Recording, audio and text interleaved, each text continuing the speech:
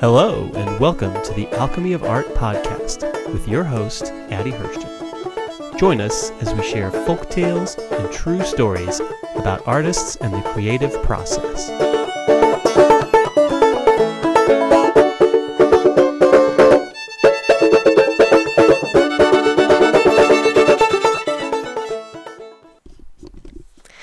Our quote of the day was said by Caspar David Friedrich.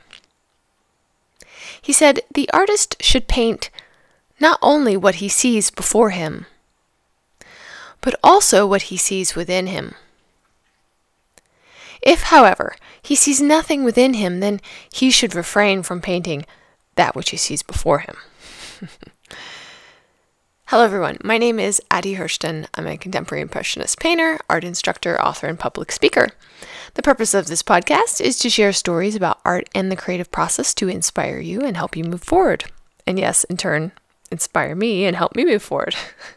On the show, I interview artists from a wide variety of mediums so that we can learn from each other's processes and philosophy. Today's podcast features an interview with painter and digital artist Dan Cooper. Announcements. So, oh my gosh, I've been so freaking busy that it's been hard for me to churn out my podcasts, but here we are today. I just got a lot going on, teaching classes at the Indianapolis Art Center. Most of those have already started up for the fall, but there will be another intuitive painting class that will start in a couple months, if anyone would like to jump on board with that. I do have an online class that's how to paint a rose that's free, and it's available just for another little bit here, just for a limited time on alchemyofpainting.com.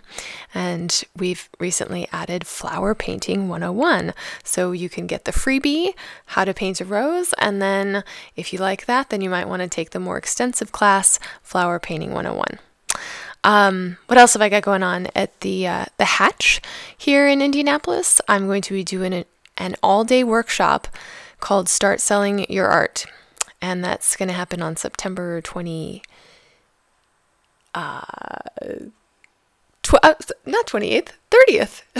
It's going to happen on September 30th.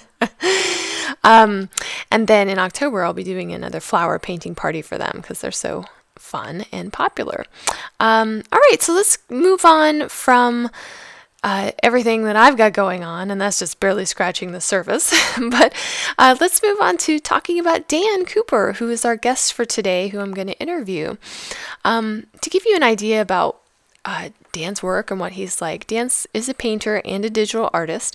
He attended Indiana University at Bloomington on an Evans Scholarship, and at the moment, he's just so involved in our Indianapolis arts community. I feel like every time I go out to an art opening or whatever, I end up running into Dan because he is very involved. And he also currently teaches with the Indianapolis Art Center, where I teach as well. And he teaches things like digital arts and painting. Here's what he had to say about his work. He said, "My paintings combine science and art, astronomy and physics, particularly string theory, excite my imagination. Exciting possibilities for portraying multiple dimensions. Those unseen forces are depicted metaphorically, entwining between faith and belief. A Midwest sensibility influences my visual stories. Nature and the recognizable objects symbolize abstract concepts. Each painting is a story, all part of a larger adventure." And of course, you can find out more about Dan Cooper and his work on his website, which is cooperfineart.com. Now, on with our interview. Okay.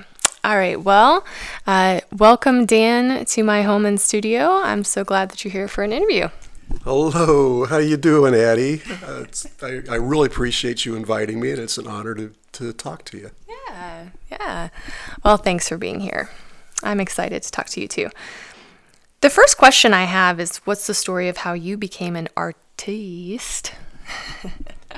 It's kind of cliche. I was sort of born to be an artist. My grandmother was an artist, Okay. and she was really well known for painting on china, real detail type things. And she also painted oils, landscapes, and still lifes. And I was brought up doing all kinds of crafts, all kinds of media. I always just loved the idea of wood burning still, even though I haven't done it since I was a little kid. But also music with piano, and then she actually let me play with her violin and melodica, and I eventually got into guitar. So even my family knew that I was an artist. My parents just sort of, I never even thought about it until a few years ago, how some supplies just sort of appeared, not necessarily as just presents, but, so I had the easels and paints and canvas and stuff that they were always getting me all kinds of supplies. And so I toyed with the idea of being a doctor for a while when I was in high school, because everybody thought that, doctor. But when it came time to go to college, I had a choice of going to IU or Purdue because of a scholarship I had. So it was real easy to decide on IU. But I also decided I don't want any more math like I had to do if I was going to be a doctor. And I really knew I was an artist anyway, so that was a pretty easy decision to make, even though I hadn't really talked about it with anybody. Just recently, it's kind of fun, my sister-in-law of my youngest brother found a school assignment he had to do when he was, he's like 3 years younger than me, so he might have been a freshman at that point. And he wrote a story about me being an artist, and it was at a time when I really hadn't told my parents or anybody that, I was still going to be a thoracic surgeon.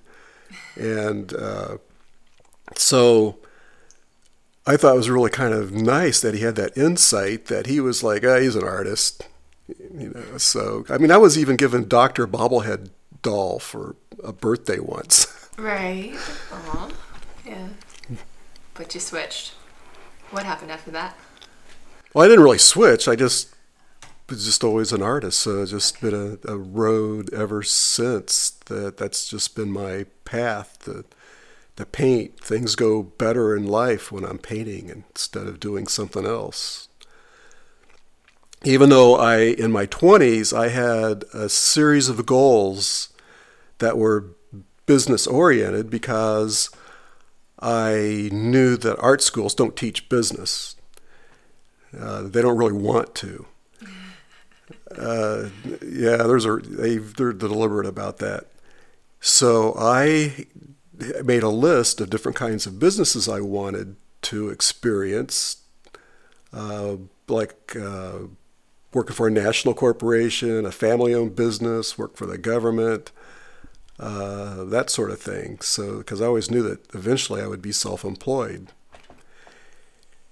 And I had all those experiences, and so when it came time to think about having kids, it was a natural progression to start my own business a couple of years in advance of having kids so that I could be home all the time. But the art road was fun too, of course, with I did some things like art fairs, where I learned that the kind of art I do is not art fair oriented. Okay. And one of my heroes, like Picasso, his whole career, he was the epitome of a fine artist to me, in that he always continued to learn, he continued to explore. He didn't get to a style that was successful and he just started doing it as that's like in stopping. He was be successful and still try new things. And so back in high school, I had decided, that's kind of the artist that I want to be, is to keep growing and keep doing new things all the time.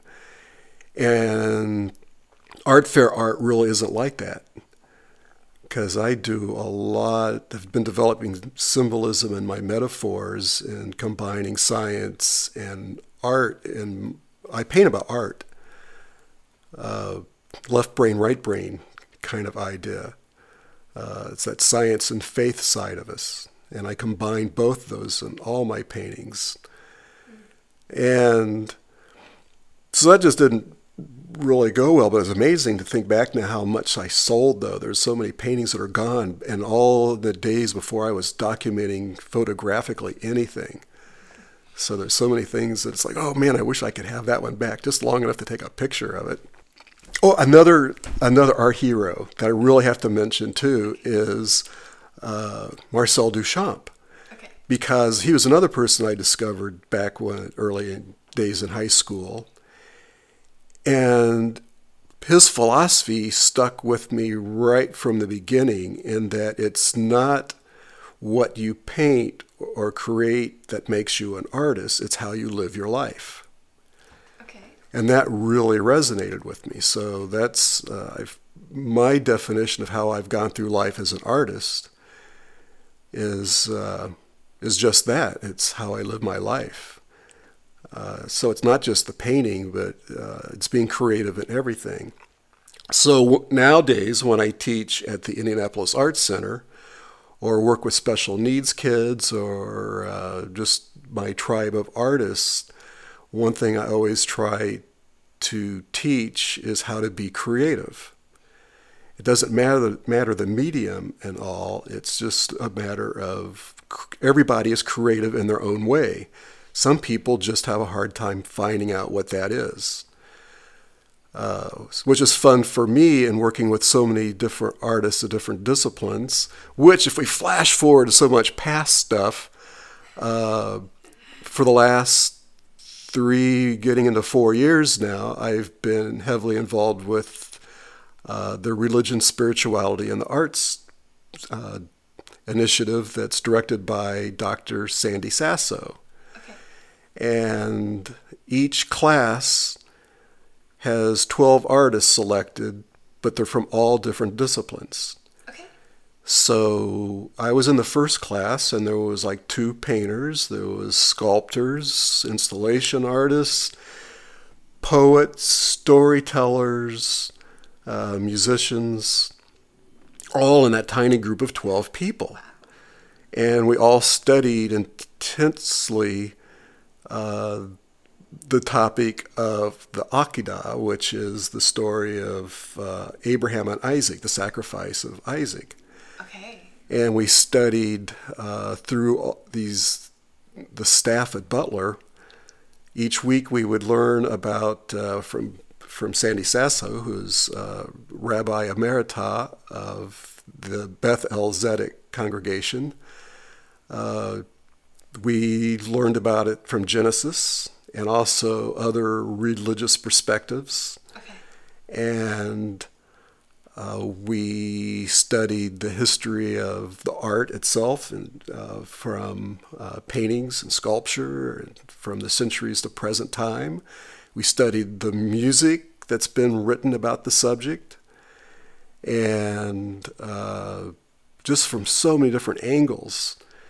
And all the artists in the group immediately bonded and realized we weren't getting a chance to talk to each other. So we started meeting before class at the Butler Starbucks and talking about the topic on our own and what we were going to be creating for upcoming shows.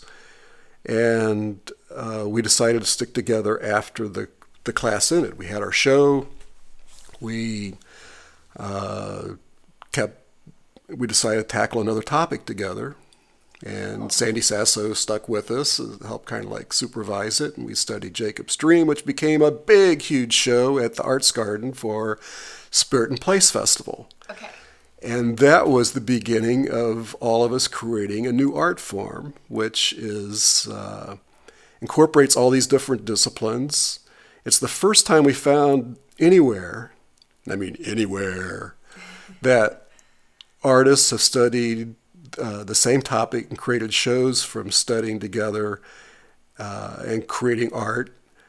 Not so much as two different artists or three different artists creating one piece of art, but all these different artists creating their own art, but putting it all together into a dynamic show, which then has, the paintings, kinetic sculpture, and installations, and music, and performances, and poets, and some of them working together, and some improv, and nothing on a stage with the audience submersed in all this activity.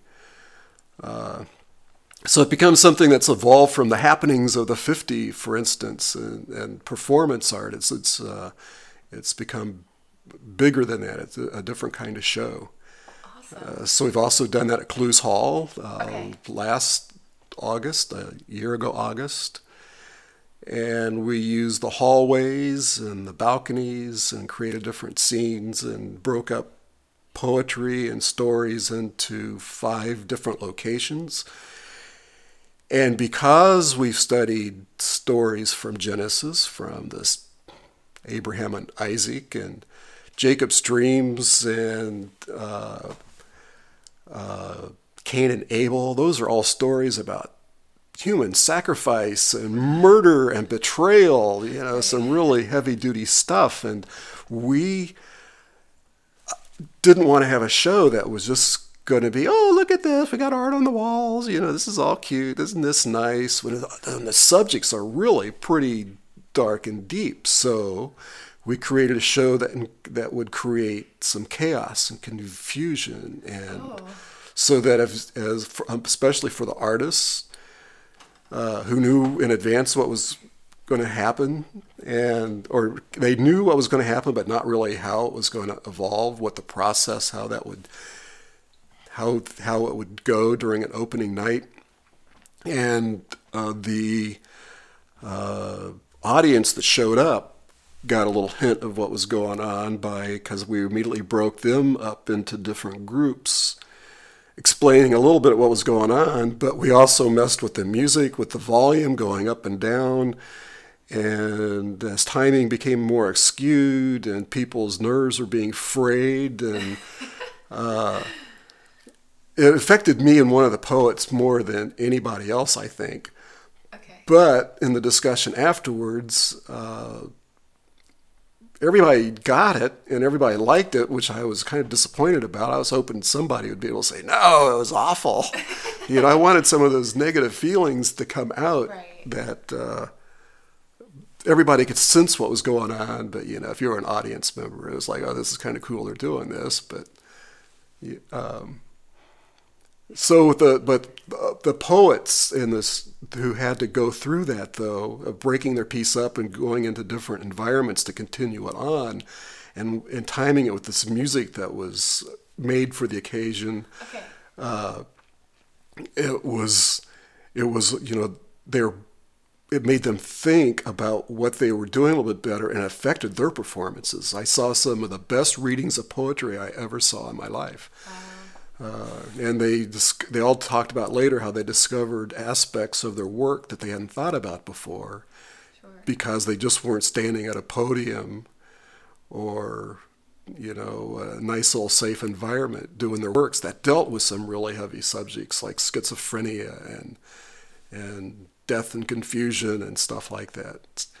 So now we're going to have another show in November. Oh, that will be at the Interfaith Center. Okay. That's near 42nd and Northwestern, near the IMA and near Butler, and Christian Theological Seminary next door to that. Okay. And I don't know what's going to happen yet. The artists we're getting together in a few days to have our first meeting to really talk about it. We've already got interest from a lot of different artists so we'll see what we come up with again. But I know for an opening night, we'll do something that'll be a little bit different. But I'm never going to do chaos and confusion again. My art is really about peace and love and feeling good. And I want to stay on the light side. Right. Well, I think sometimes we have to go to a dark place with our artwork, and we have to span the spectrum of all that is, and but sometimes it's just about, oh, we're presenting what's beautiful and what's light and airy. But for myself, those pieces that are darker or exploring those sides, I don't usually want to share them as much. I assume they probably wouldn't be as sale worthy either, but that they certainly have a place in our art world, right?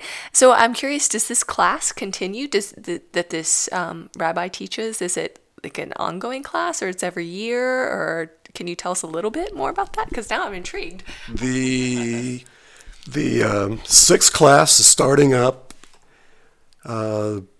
later this month. Oh, okay. Artists have to apply for it, Okay. and which is usually in the spring. Okay. The current topic is creation, with a heavy emphasis on Adam and Eve and Mary Shelley's Frankenstein, which the class is going to be doing a lot of activities and work with the Indiana Humanities Council, and their upcoming theme is Frankenstein, Okay. which deals with the creation and Adam and Eve topic from being the very first science fiction piece. Okay. So we'll see what comes from that. The last class was on the topic of creation, and so all these artists in these different classes, which there's now 60, and soon will be 72 from all different disciplines, I would say half of them are still wanting to be active as a group, and of course, trying to gather a cloud of artists isn't always great with timing, but usually we can get 12 to 18 artists together real easily to put together a show and get together for a meeting like we're going to be having. And we're going to be looking at different opportunities to do workshops, and we've got a lot of artists that are good at speaking, whether in churches or secular environments, and talk about the process that we've been doing that's been pretty unique. So you can go to Butler's website, Okay. and it pops up real quickly, the religion, spirituality, and the arts, as well as on Facebook. We have a Facebook page as well. Okay. Wow. I feel like maybe I'd heard a teeny bit out of my peripheral vision or seen a little bit about it, but I've not gone to any of these shows, and now I'm really intrigued that I've heard your synopsis of it. Thanks for sharing that. I'm going to be looking into it because that sounds really different and cool. So I'm going to move on to our next question, and that's what draws you to the digital arts. And I know you often combine your acrylic painting with it. And when you decide on a piece, say, oh, I'm going to make a piece on creation, or, you're inspired, you're going to make a piece. What makes you decide, okay, this is going to be a photography piece, this is going to be a painting piece, this is going to be one where I combine the two? How does your process go when you're just making those decisions? Back in 1968, there was a TV show called 21st Century, hosted by Walter Cronkite. Okay. It was only on for 2 seasons, and each episode they would talk about different things that were going on in the world, especially with science and technology, and how that would affect the future. And of course, there were several episodes talking about computers, which back in those days, a computer filled up a specially ventilated, air-conditioned room, and there were punch cards, like typewriters, that you fed the punch cards that were read, and you came up with your stuff. And there were a couple of artists that were able to use coding to create some real fundamental, basic drawing kind of stuff. And I knew then that I wanted to be able to do computer-generated art someday. Okay. So for the next many years, I kept watching the development of computers and saw a few that were getting close to doing graphics. And I won't go through some of the old names, but before Apple, there were some other attempts And but it wasn't until Apple came up with the Mac II CI and the FX at the time. Those were the fastest computers at the time. And I finally dove in and got one with all, the beginning software and the printer and a large screen. And it was as expensive as buying a car in those days, getting all that stuff. So I remember the night of the day that when I was going to bed that night, I'm laying there thinking, I don't even know how to turn it on. I mean, I hadn't even been around one or anything other than I had begun using a desktop publisher nearby to do some typesetting. Yeah. And looking over their shoulders, they're doing that, and I'm thinking, I could be faster than that. I could do better than that. So I saw them using a Mac, but so when I finally got one, it was the first time I'd actually had my hands on one. And I could justify the cost of buying this car that I didn't know how to turn on. Just from typesetting, doing my own typesetting, because by then I was doing graphic design. That was my excuse for learning computer art, was by doing graphic design. Okay. And I was doing complete jobs by the end of the first week, and I just had a knack for the way the computer program language goes. I mean, to the point where I gave one of my clients a lesson on how to use Excel, and he's on a PC using Excel. I'm on a Mac, and I had never even seen Excel before. But I knew from the structure and what he was giving me from the menu items that I could figure out I could tell him what to do next in different steps. Okay. So my mind kind of works that way. Okay. And so when you're talking about how do if I'm going to do something like a painting of creation, which I'm doing a painting right now called Time Creation. Okay. It's, I usually just get an immediate image of a piece. And so it's not a matter of choosing how I'm going to do an idea. It's more like I got the idea, and now I've got to make it happen. Okay. And is interesting, though, in like Time Creation, the painting I'm doing now, that I started it in the mid-'70s. Oh. I created a textural background that then I left aside. And then when I wanted to do this painting that I had the vision of, it was like, oh, there's the beginning of it, because that background texture is now balanced and is part of the composition of this seemingly realistic looking landscape. Okay. And but you can only see that texture when the light is right. Okay. Which is something I've been doing since the 70s. I like incorporating light a lot. So when it comes to incorporating digital with acrylic,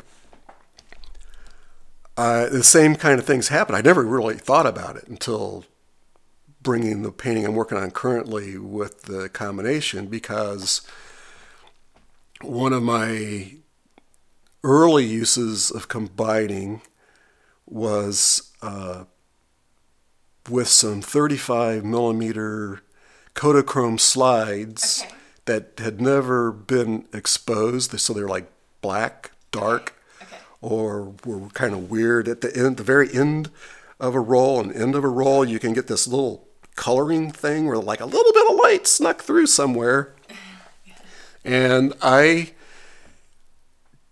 had those from, again, this is like mid-'70s, where I was doing a lot of 35 millimeter photography and using Kodachrome, of course. And I took some of those back then and kind of playing around, and took a lighter and burned the emulsion. So I had there was like this bubbling and stuff that went on, and there was several that were really cool that I thought someday I'll be able to use these. So I hung on to them, kept them separate even, and then as the combination of being able to do the digital art and the printing, that became real important, was be able to print on canvas. The first place that could print on canvas was at Heron Gallery, run by the print department there, run by Mary Shaw. Okay. When Heron moved to their current location, IUPUI, Mary became part of a company that could print, had the big printers that could do that. And they have one of the country's largest scanners, as a matter of fact. And so I could create an image.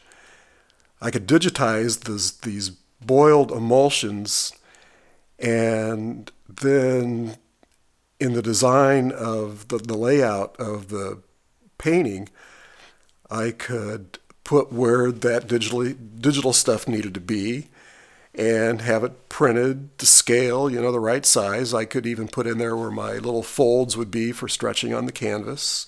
That was really cool. When you're going to print an image digitally, you can do little things like, oh, there's where it's going to be folding around wrapping around, so you can get it nice and straight, and then finish the painting. Okay. And so that's kind of where that evolved to. The very first time I got to do one was a commission from a guy in Bob Bishop out of Chicago, who wanted a painting by me. And that's really the only way I do commissions is people want a piece of art by me, and then I do something for them, but I decide what that's going to be. Okay. And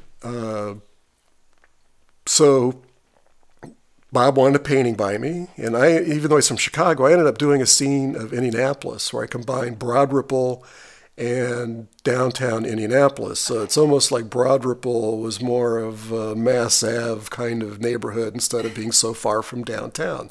And I rearranged Broad Ripple. So I had the Vogue over,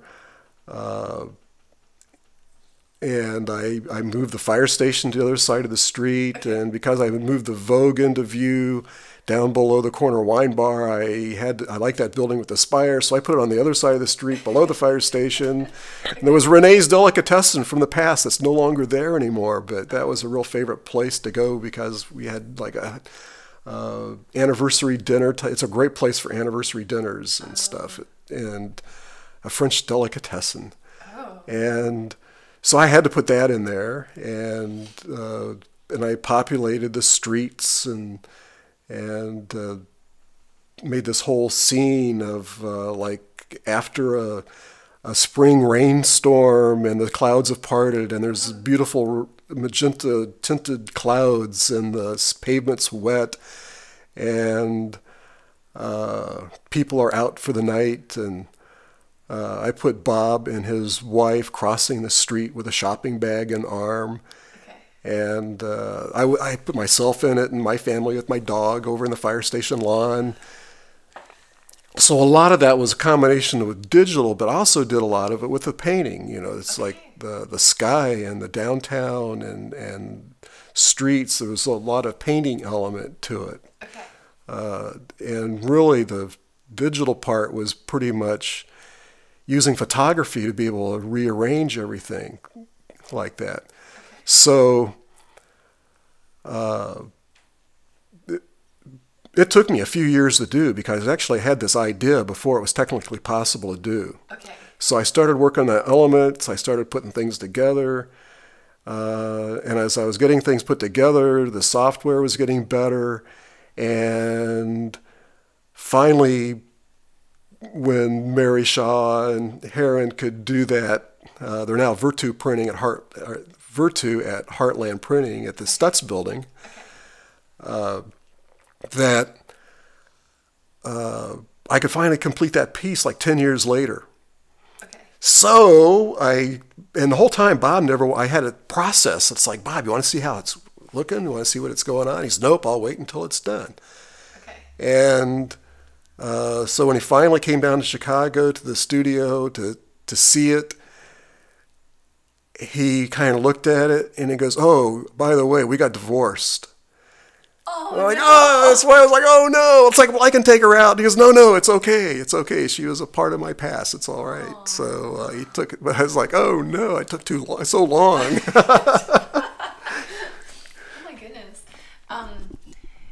Do you have an image of that on a blog or on a website where people can look? Because I'm curious to look it up now. I'm sure the listeners will be as well. Do you know if it's? Well, of course, yeah. I've got it on my website. I've got my website divided up into different periods, you might say, different bodies of work. It's cooperfineart.com. Okay. And what's the title of the piece? Indianapolis Dusk. Okay.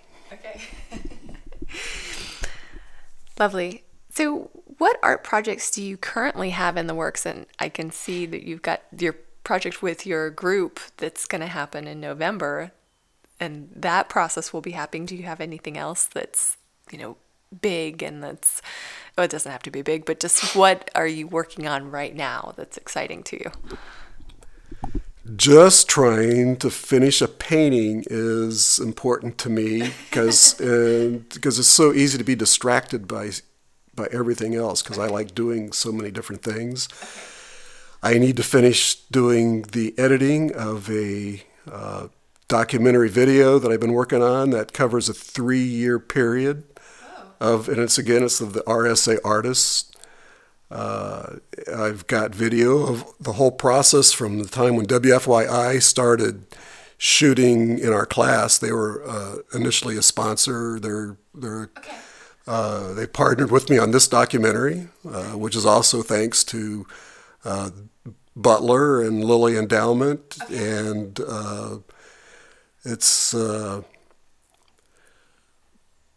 that's really and I really want to finish it. So I really want the time to do that, and I'll be involved. I'm now a part-time staffer with Religion, Spirituality, and the Arts program, so I'll be helping. They'll be having a show in February, the new class. And we've got other shows planned along with this upcoming in November. We'll be having a show, and we're still talking about doing a lot of other fun things with the Universalist Unitarian Church of Indianapolis. They've got a great space for a show. Yeah. And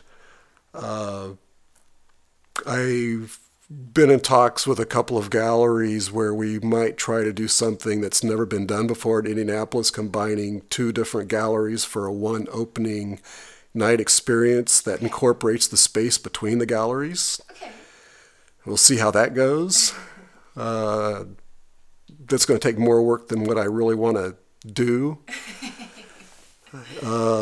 And there's some other show opportunities too that we'll be able to do some unique things. Yeah.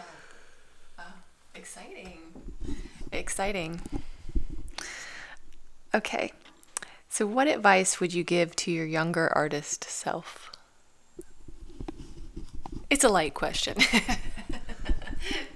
Well, I already alluded to the fact that back when I was done with college, I went to IU, and then I also studied under Earl Snellenberger at the University of Indianapolis. That when I was sort of done and knew that I was able to keep learning on my own and entered my first professional show during that whole time was when I wrote my list of goals. Now that I'm 65 years old, I can say that I've done them. So advice would be to be goal-oriented and learn patience and just keep being creative and don't put yourself in a box if you want to be a fine artist. You just got to have a life where you're just always learning and trying new things all the time. Please don't get stuck in a rut, especially if it's because you've discovered something that people like and you just keep doing it over and over again because people will keep buying it. Right. Sometimes I find that sad. Right. But that would be for me. It's fine if that's what makes a person happy. That's totally fine with me, and I can accept that. But I really would like to encourage people to just keep changing, just like watching the clouds. That every moment they're always different, and that in our own lives we have that opportunity to just keep evolving and being different every moment as well. Oh, so well said, Dan.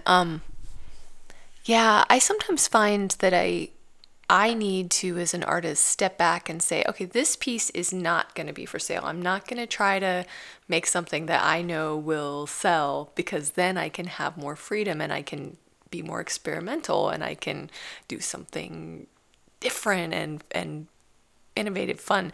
And it can be a push and pull for professional artists to have that, the voice in your head saying, oh, I know my patrons will love this if I do more of this. And then at the same time, you're going, but I want to experiment.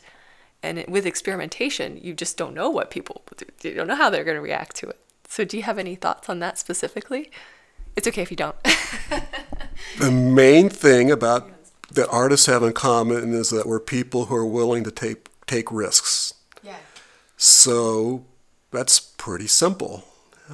Is that if you are an artist, you're going to be taking risks, because one thing, you've got something to communicate. One thing, an element of what artists do from all the different disciplines is we are taking the chaos of the world and being able to put it into a composition to help people see things that they wouldn't see on their own. Drop mic. Okay, what is the main message you are trying to convey with your work? If you could narrow it down to one message. Well, as I've already said, I paint about science and art. I really enjoy theoretical physics. I'm not a mathematician, but I can keep up with the conversations and can definitely talk about theoretical physics on a philosophical level. And I have a very deep spiritual side of me. And from my perspective and how I communicate, I don't see a difference between science and faith.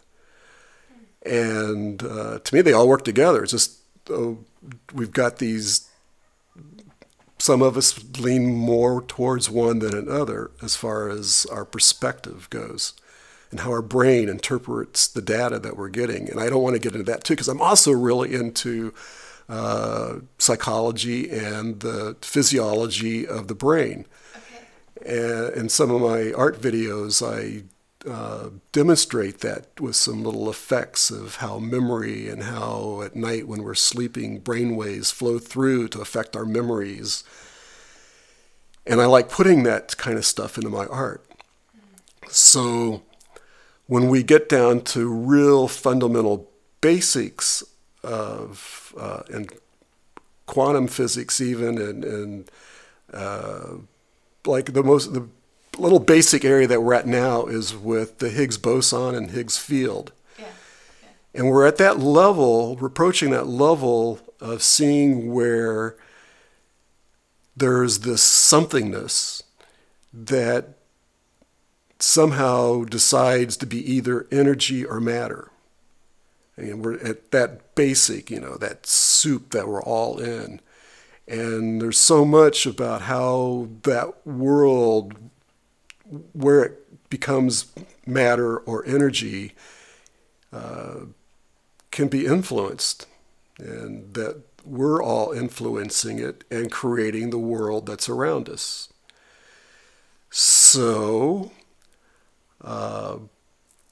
those messages about time and the different ideas of whether time is simultaneous, I tend to be more along the lines that time is evolving, and when we get into the very, very base of theoretical physics, it's all based on a faith there too that the laws of entropy are what they are. It's like everything comes from entropy, and there's formulas for that. There's a monument to the formula where the guy, I can't remember his name and I can't remember where it is in Europe, where there's a monument with a formula. This is entropy. This is so.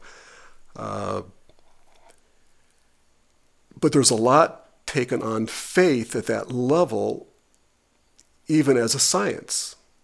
That when you get to that bedrock, it's not so solid. And so when I've been delving into time and how to show that in my work, it leads me into as time evolves and how that affects what we're talking about, dark matter and dark energy, which is like 90% of everything. We just don't know what it is. And I think there's something behind entropy even, where everything is being pushed apart because there's something underneath that something that's spreading everything apart that will evolve into that other dimensional idea that we've got. There's multiple dimensions, with string theory. And I love string theory. I'm definitely a string theory person. Okay. So I've liked science long enough ago. I started studying Einstein when I was 14. Okay. And so when my oldest son was still in probably like 5th grade or something, him and his friend, they were really, they were intelligent. So I liked math, have them play with math. So we would actually do different equations, Einsteinian equations, and put, instead of them being so abstract, we would put real numbers to them. Okay. And have them actually work out the equations. Okay. So it wasn't just something that you looked at, it was something that was a tool. Yeah. Yeah. Which made it fun for me that I wish I knew more about homeschooling back when my kids were in school, or at least I wish there were a lot more opportunities to do homeschooling now. Sure. Than what there were. Because I really think that the schools took a lot of creativity and math fun out of my kids and everybody else I see. There was one time when my youngest son, he was probably in that 5th grade level 2 at the time, and I was giving him a hard time about homework, and I was saying, you need to work on this. He goes, well, I already know it. And I said, well, Neil could do double-digit multiplying in his head. And he goes, well, so can I. And I was like, yeah, right. So I threw out a number, like 69 times 73. And boom, he gave me an answer before I could even start to get downstairs to my calculator. Wow. And he was right. And I was like, and Neil's in his bedroom, he's 4 years older. And I was like, Neil, did you know Brian can do double-digit multiplying in his head like you? And he was, well, that's no big deal. I can do triple-digit multiplying in my head. And I'm like, no way. I didn't even know you could do that. So I give him a number, like 127 times 875. Yeah. And he gives me an answer. Then there was a pause there, but he gave me an answer before I could even get to my calculator again. Yeah. And but they went through school enough that they forgot how to do it. Okay. They were taught other ways, and that they had to show their work, which killed Neil. It took all the fun out of it because he just knew he was know an answer without going through all those steps. Yeah. So I love science, and that's probably will always be part of my painting. Yeah. Do you have any ideas? This is a big question, and I know that there's whole books written on this, but ways we can keep creativity in the classroom, and not just the art classroom like that we have at the Art Center, but in just your regular public education. I mean, I certainly see that in my daughter. A couple years ago, she was doing multiplication for fun before she had to learn that in school. She was asking me how to do it, and we were doing it together, and she was having fun with it. And now she's like, math, blah, blah, blah, and it's sad. How do you keep it fun, and how do you, I know it's a big question. Do you have any ideas? When I went to IU and I knew I wasn't going to be a doctor and I wanted to I was an artist, I thought one way to be able to afford to do that would be to be an art teacher.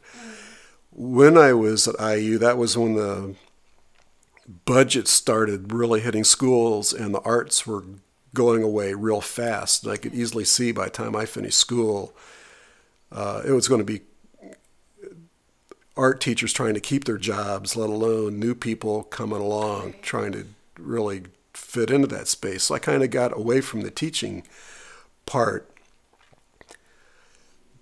But of course, when I had kids and I started getting involved in coaching and being a volunteer at school a lot, it was probably helped make my decision to go back into teaching at the Indianapolis Arts Center so important, to just do what I could. And part of what I'm doing now, several years ago, I had started classes for homeschooled kids. Okay. And since we've had a newer administration, there's been a lot more interest into really making that happen in a lot stronger way and getting other departments involved. 3D, I don't do 3D art. I'm always quick to admit that. I admire that, but I'm really 2D. And so we are going to get some more interest in other departments, and we've started up a new homeschooled sessions that start this fall. In fact, my first class will be this coming Friday, which I hope this doesn't date this interview too much. We're not even saying what date that is. Hey, let's just say by the time you hear this, there's going to be homeschooled classes offered at the Indianapolis Arts Center again. Yeah. And and one thing that we're doing is they're classes for kids. It's during the day. So it's 10:30 to 12:30, and also options for early afternoon during times when they're going to have a place. We're going to have a lot of opportunities to use those spaces well for video and painting and photography and ceramics and you name it.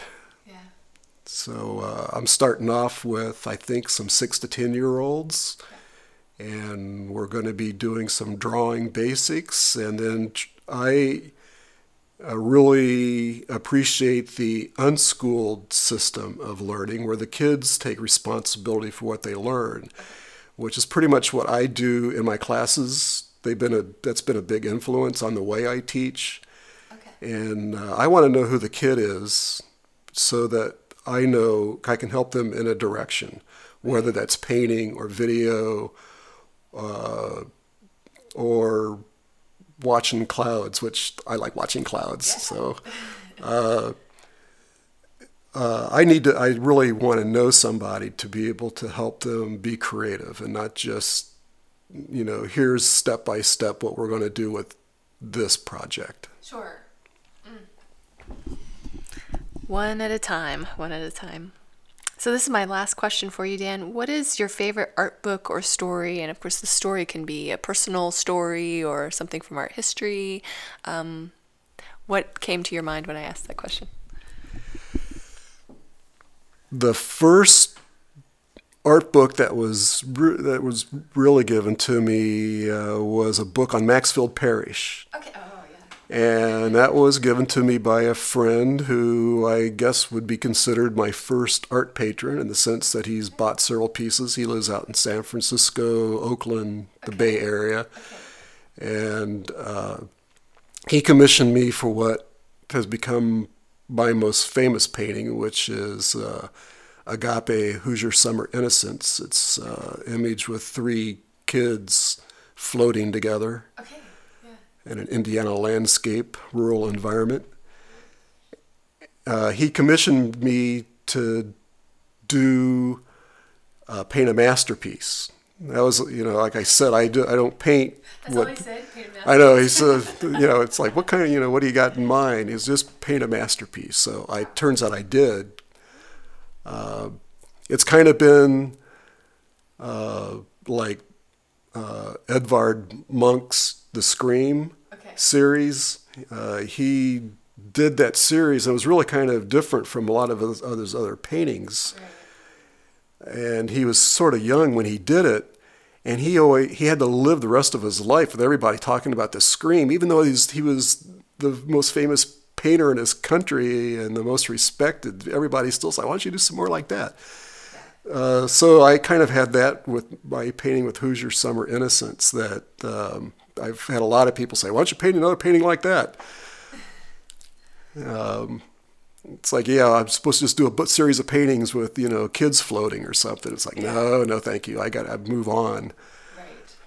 Right. And a very important book that I got when I was a kid from my parents was a John Nagy Learn to Draw kit. Okay. John Nagy, Jongnaggy. Okay.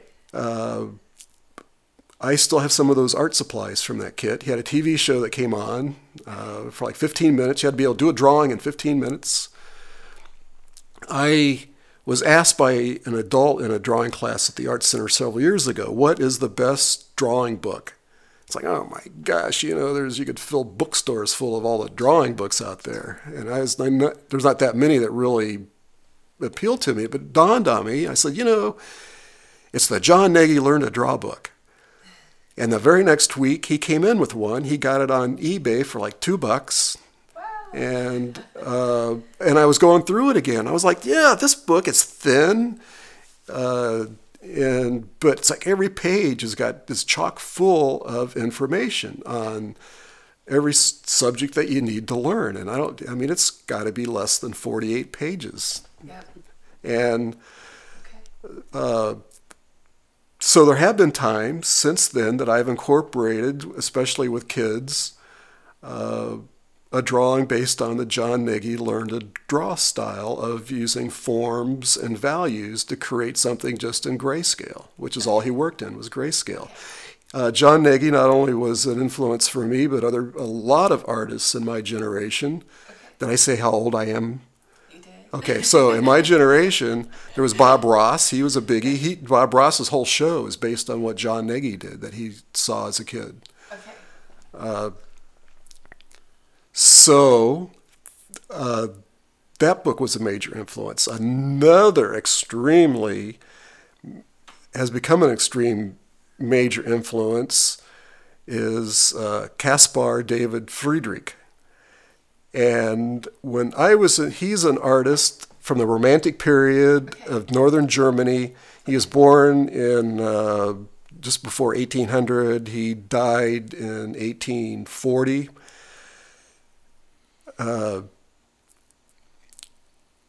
I never had any interest in the Romantic period when I was studying art. I liked the dynamics of the abstract artists and the 20s and what was happening in the 50s. It's like I didn't care about what looked like old landscape painting. Sure. And then at a one artist show that I had at Woog Lacku's gallery, the first gallery that was in Circle City Industrial Complex, I'd known Ellie Siskind for 30 years. Yeah. And here we are, and Ellie Siskind, by the way, is a highly respected regional artist. She's got paintings collected by all 4 of the state art museums and collected by a lot of people around.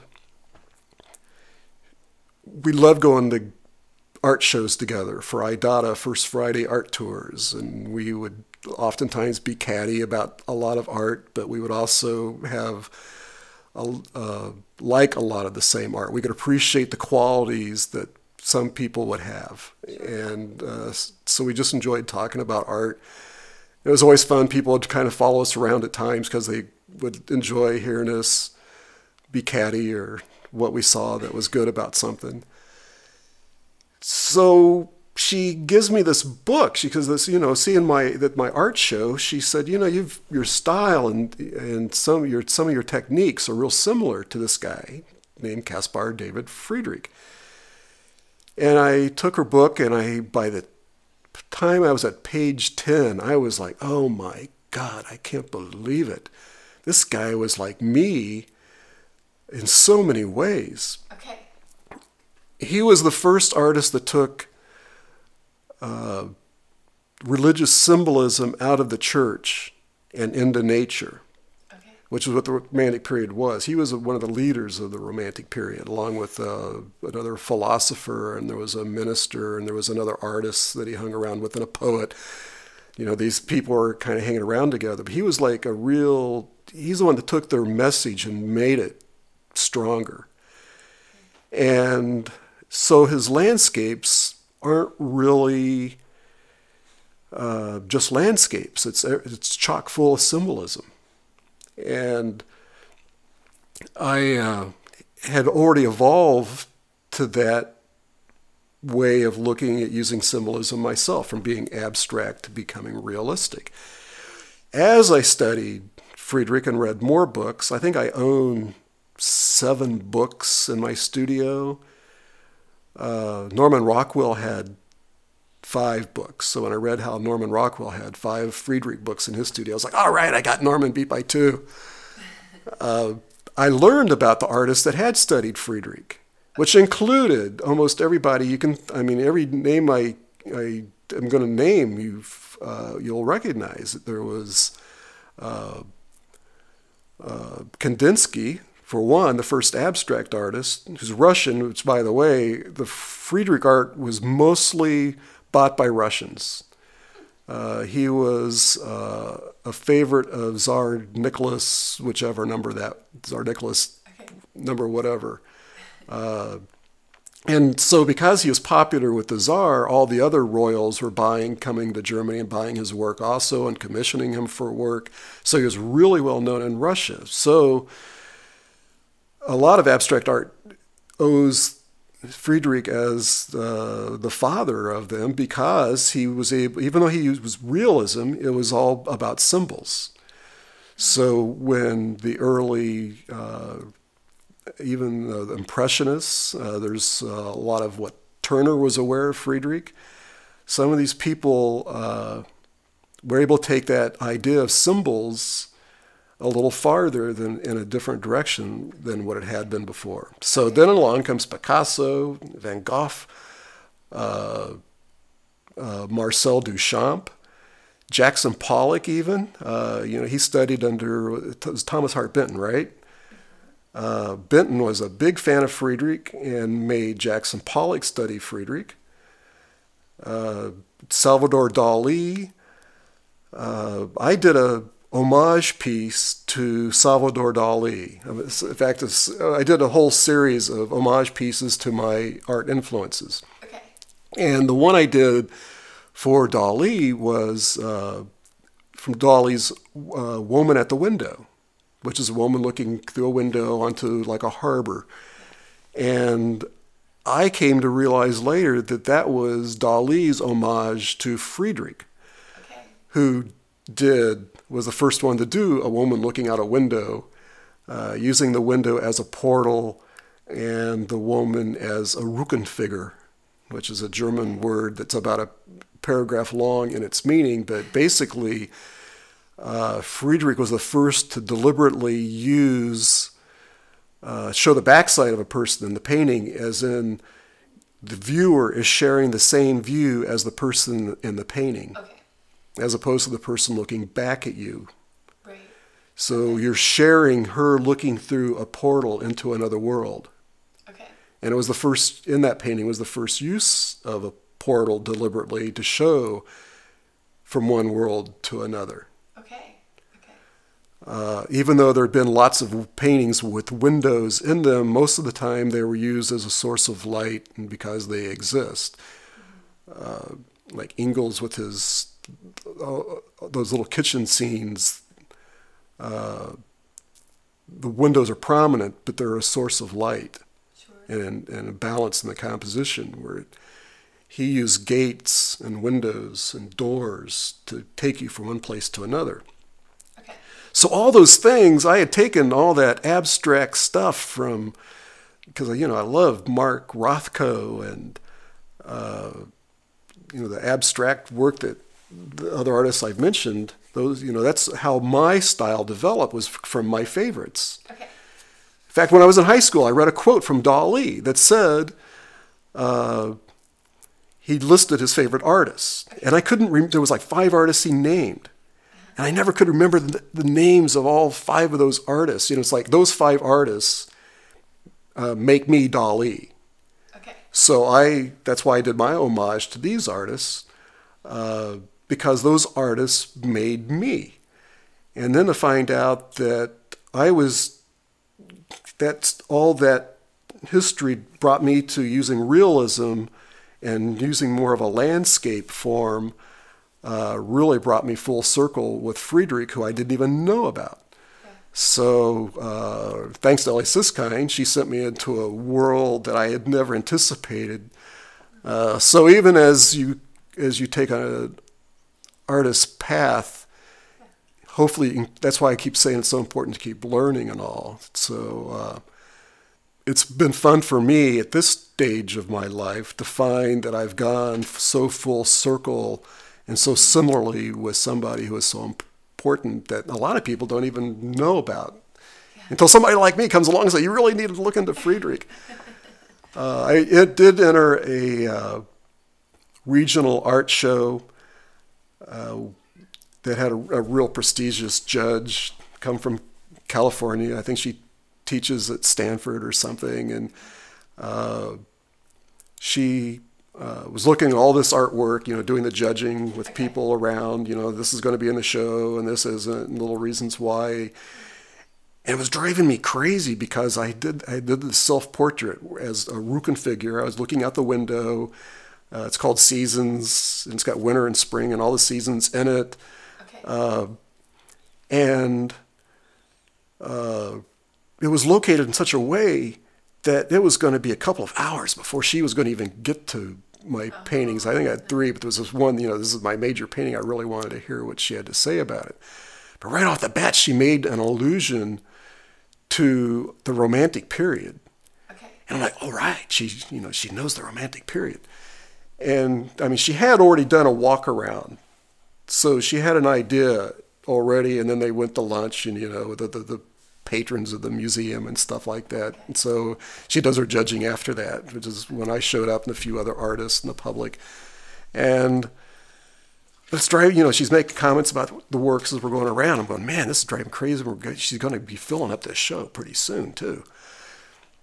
And when she finally got to my painting, she even remarked about how similar it was to Friedrich and the importance of what Friedrich was doing and stuff, and she could see this in my painting. I was like, oh, that is so cool. I love it. Somebody could actually see something that I was doing so deliberately with this. Okay, so we've gone through my questions. Do you have any final thoughts to add? Or Not really. I think we had a really nice conversation. You made me talk a lot. Since I do teach and talk in public, so it's real easy to get me going, and a lot of times it's harder to get me to stop. So I really appreciate that you invited me to come here. So thank you. Oh, well, Dan, I could talk to you all day about art. So thanks for coming.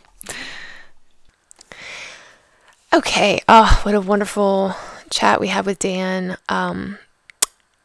In lieu of sharing another story, because I feel like our interview was so jam-packed with all these little stories, instead I'm going to go back to the quote of the day that I said at the beginning of the podcast. So it was by Caspar David Friedrich, who Dan talked about extensively, who was a painter during the Romantic period in Germany.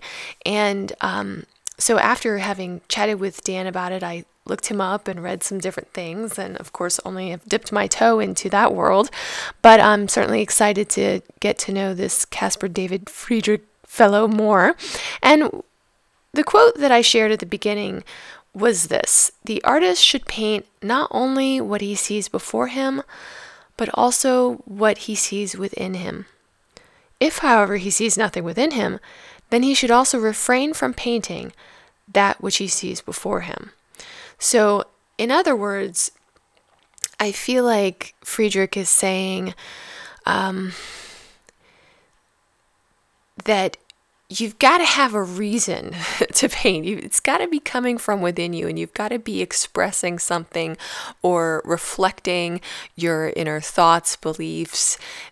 That there's got to be a drive that's springing forth from within, or as Kandinsky said, from within the soul, and that one shouldn't just sit down and paint and say, I am going to paint this landscape today because that's what everybody does. I do see a lot of students come and they know they want to paint, but they don't know why. And I'm not saying, don't just start off doing all those standard things that everybody does if you just don't know why. I think that's perfectly legitimate to come to your first painting classes and say, okay, I've seen lots of landscapes that I like, and I'm just going to do them to get those skills. But when you're really sitting down to do your masterpiece and those bigger works like Dan was talking about, it's got to be coming from a meaningful place. It's got to be coming from within. Otherwise, there's almost no point in doing it, right? Another thing that Dan said in the interview was, he said, artists are taking the chaos of the world and putting it into a composition to help people see things that they wouldn't see on their own. And so what he's driving at is that role the artist can take to shed light on what is more meaningful and the bigger picture, or in the case of molecular structure, perhaps the smaller picture that makes the bigger picture. And if we can go within, then we can proceed to go without and to show those symbols and things that are outside of ourselves to express what we're trying to say. Alrighty, so enough philosophy for the day. This concludes our Alchemy of Art podcast for today. May these stories about art and the creative process inspire you. May you find your voice.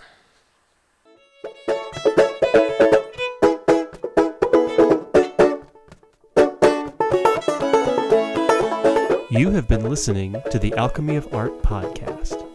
To find out more about Addie Hirschten and her work, go to azirfineart.com. That's azhirfineart.com.